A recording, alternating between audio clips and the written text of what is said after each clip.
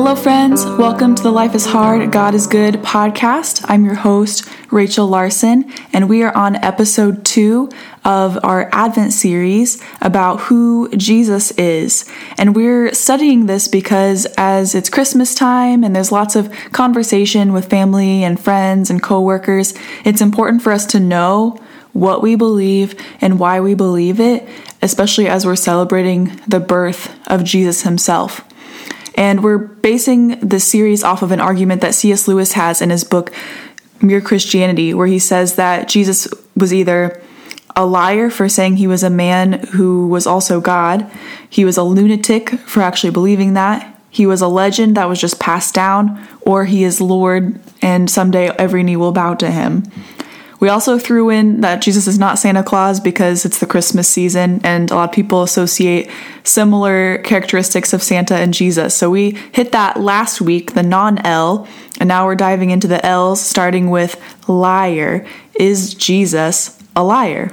So a lot of people think that Jesus is a liar because for 4 reasons. 1, he was a man who claimed to be God. How can someone be a human and also be God? That just doesn't make sense. You know, he claimed to be born of a virgin and of the Holy Spirit, and he was walking this earth, but he said he was God's son.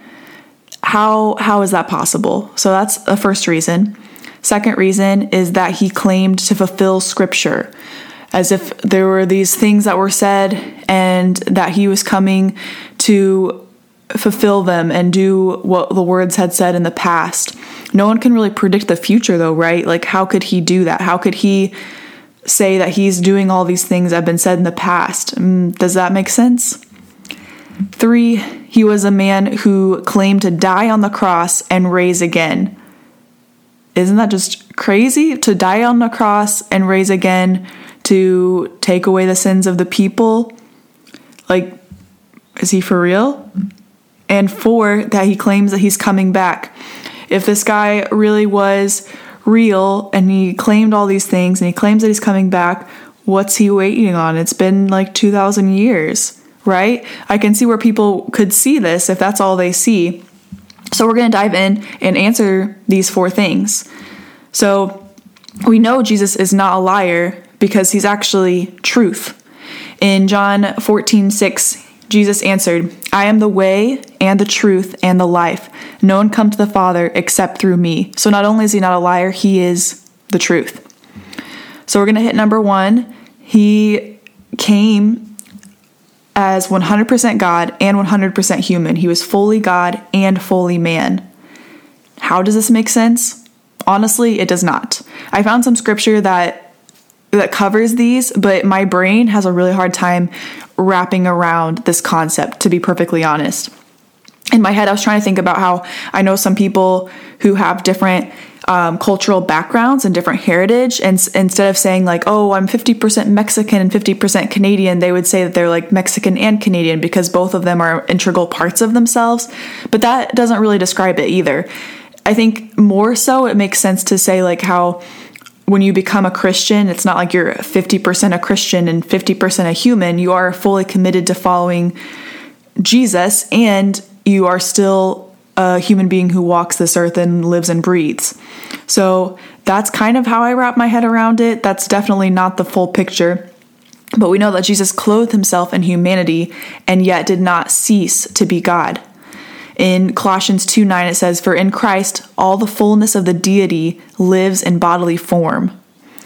And in John 1, verses 1-2 say, in the beginning was the Word, and the Word was with God, and the Word was God. He was with God in the beginning. And this is talking about Jesus, the Word. And then down in verse 14, it says, the Word became flesh and made his dwelling among us. We have seen his glory, the glory of the one and only Son, who came from the Father, full of grace and truth.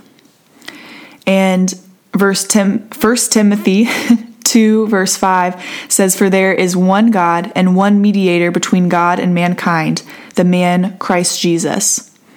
And that's why Jesus came as God and man, was to mediate between us and God.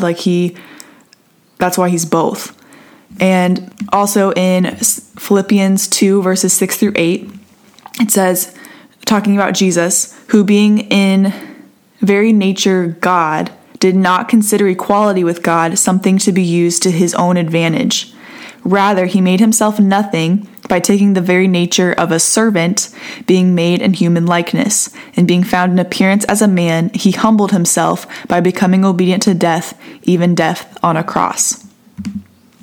So he was still nature of God and nature of man.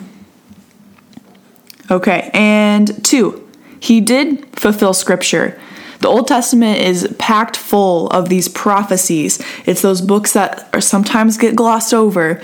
There are sections of prophecy about Jesus in Isaiah, in Daniel, in pretty much any of the Old Testament books. There's prophecies. Usually there's prophecies about Israel then, like if they were in exile, or about things that they needed to repent from and turn to God, or whatever it was, like God just talking about his love for them. So there were prophecies about then and there. There were prophecies about Jesus coming, and then there were prophecies about like the end times, which we'll get to as well a little bit. So the prophecies about Jesus, he fulfilled like big things, like being born of a virgin, healing people. No one ever did that. So that's kind of a big deal. Also taking his sins upon himself, that's a huge deal. But also small details in the prophecies, like riding a donkey. So he fulfilled all these scriptures, and there's actually like crazy stats on the fact that he fulfilled even one of these things, but he fulfilled all of the things that were said about him before he was even on this earth, born as a baby human. And a couple of references we'll make from what Jesus said. In Matthew 5:17, he says, "Do not think I have come to abolish the law or the prophets. I have come not to abolish them, but to fulfill them." And then in Luke 4, we get this scene where he's in Nazareth, and he goes on the Sabbath to the synagogue, and he stands up to read, and he opens the scroll of the prophet Isaiah. And so he's reading this prophecy, and unrolling it, he found the place where it is written, "The Spirit of the Lord is on me, because he has anointed me to proclaim good news to the poor. He has sent me to proclaim freedom for the prisoners and recovery of sight for the blind, to set the oppressed free, to proclaim the year of the Lord's favor." Then he rolled up the scroll, gave it back to the attendant, and sat down. The eyes of everyone in the synagogue were fastened on him. He began by saying to them, "Today this scripture is fulfilled in your hearing." So he came as fully God, fully man, and actually fulfilled scripture. Okay, and 3, he did die on a cross to take away our sins, to take that place for us, and he rose to life again, which is honestly mind-blowing and again hard to wrap your head around. He is currently at God's right hand of the throne in heaven, and he's interceding on our behalf. Like he's not just like chilling up there waiting to, like he is coming back, but he's up there interceding for us. That's what he's doing at God's right hand. In Romans 8:34, it says, "Who then is the one who condemns? No one. Christ Jesus, who died, more than that, who was raised to life, is at the right hand of God and is also interceding for us." And in Mark 16:19, this is after he had died, he had risen again, he was chatting it up with the disciples, and it says, "After the Lord Jesus had spoken to them, he was taken up into heaven, and he sat at the right hand of God." And in Luke 22, verse 69, this is before he was crucified. He was talking to the authorities, and he said, "But from now on, the Son of Man will be seated at the right hand of the mighty God." So he already knew that before it was happening. Again, fulfilling the word that he said. He always does what he says he's going to do. We see it over and over again. Okay, and 4, he is coming back. It's been 2,000 years. But if he fulfilled all of that scripture, and if he did all of these crazy things like being born of a virgin, dying on the cross, raising back from the dead, fulfilling scripture like crazy, why would he not continue to do that? If he is the source of truth, why would he all of a sudden stop being the source of truth? That's just, he wouldn't do that. We can trust what he has said because he is faithful to his word, and we can hold on to the promise that he will return. In Revelation 1 verse 7, it says, "Look, he is coming with the clouds, and every eye will see him, even those who pierced him, and all the peoples on earth will mourn because of him. So shall it be. Amen." And Matthew 24, that whole chapter is about the end time. So if you're like wanting to know more about that, it's kind of giving signs of like, okay, Jesus is probably coming back soon as all of these things are happening. But verses 30 through 31 say, "Then will appear the sign of the Son of Man in heaven, and then all the peoples of the earth will mourn when they see the Son of Man coming on the clouds of heaven with power and great glory. And he will send his angels with a loud trumpet call, and they will gather his elect from the four winds, from one end of the heavens to the other." And again, we know we can trust this because in Hebrews 10:23 it says, "Let us hold unswervingly to the hope we profess, for he who promised is faithful." He's not going to fail us. And one of my favorite verses about God is in Numbers 23 verse 19. "God is not human that he should lie, not a human being that he should change his mind." This is talking about God the Father, by the way. We just talked about how Jesus was fully God, fully man, is fully God, fully man. God is not human that he should lie, not a human being that he should change his mind. Does he speak and then not act? Does he promise and not fulfill? So Jesus is not only not a liar, he is the opposite of a liar. He not only speaks truth, he is the truth. He is the source of all truth. He speaks truth because nothing but truth can come from him. If you hear contradicting statements from Jesus and other sources, the other sources will always be wrong because Jesus will always be right. He will always be the truth.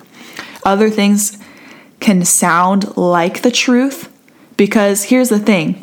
The devil, who is the father of lies, likes to twist the truth just slightly so that it looks slightly true. He doesn't come at you with a straight out lie. That'd be easy to detect. He takes the truth and just twists it a little bit. He's not that creative. He just takes what God made and twists it.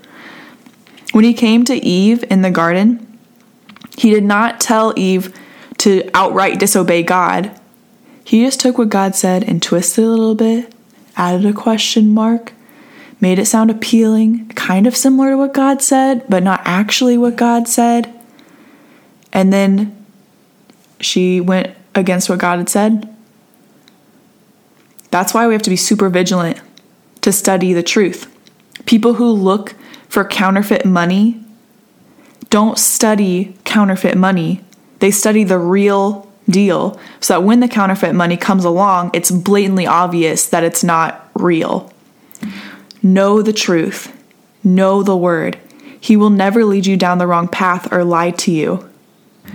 If you are already a believer and you've given your life to Jesus, it's important that you continue to read his word and to be speaking to him. He is our daily bread, not only to encourage us, but also so that, one, we can know what truth is. We can know the difference between right and wrong because we're speaking with him who is the measure of truth. And also so that when we speak, we are speaking truth and we are speaking kindness and we are speaking with compassion because that is what is going to flow out of us because it's what came inside us. What goes in your heart and your mind is what will flow out of your mouth. Out of the overflow of the heart, the mouth speaks. So it's important for us to continue to be renewing our mind with the truth because there's all these other voices that are trying to get at us, and it's easy for that to seep in and to allow the counterfeit to become truth instead of the real truth. So be vigilant in studying the word and speaking to him who is the word and is the truth. And if you're listening today and you're not a believer and you're not sure if Jesus really is the truth, I encourage you to ask questions and dive deeper. Look into it for yourself. It's good to find resources, but really go to the source. Open a Bible for yourself. Look at BibleGateway.com. This isn't something to just gloss over. This is something that's important to your soul. This is something that is important for eternity. So it's important for you to know what you believe and why you believe it. If you have questions, feel free to ask me. Send me a message on social media. I would be happy to talk with you. I'm not an expert. I love studying God's word, but I'm happy to have a conversation with you if you want to know more or even if you disagree. but it's something definitely worth looking into because Jesus did all these amazing things, but most of all, he loves you and he wants a relationship with you. That's what I think is the most unbelievable thing. He did all these amazing things like fulfilling scripture and dying on the cross to take away our sins. That is incredible, unbelievable. But the fact that he did all those things, he's the king of heaven and earth, and he wants to know me, that's crazy. But he does. He loves you and wants to know you.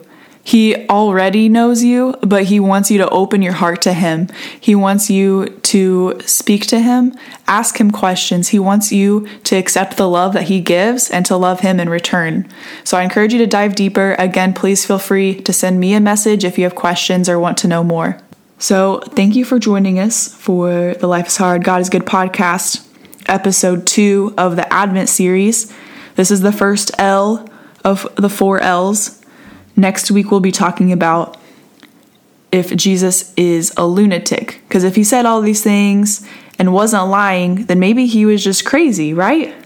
So stay tuned for next week's episode and for the following episodes about him being a legend or him being Lord. I hope you have a great week. Don't forget to check in with us on Instagram at Life is Hard, God is Good podcast. On Facebook, you can join our Facebook group.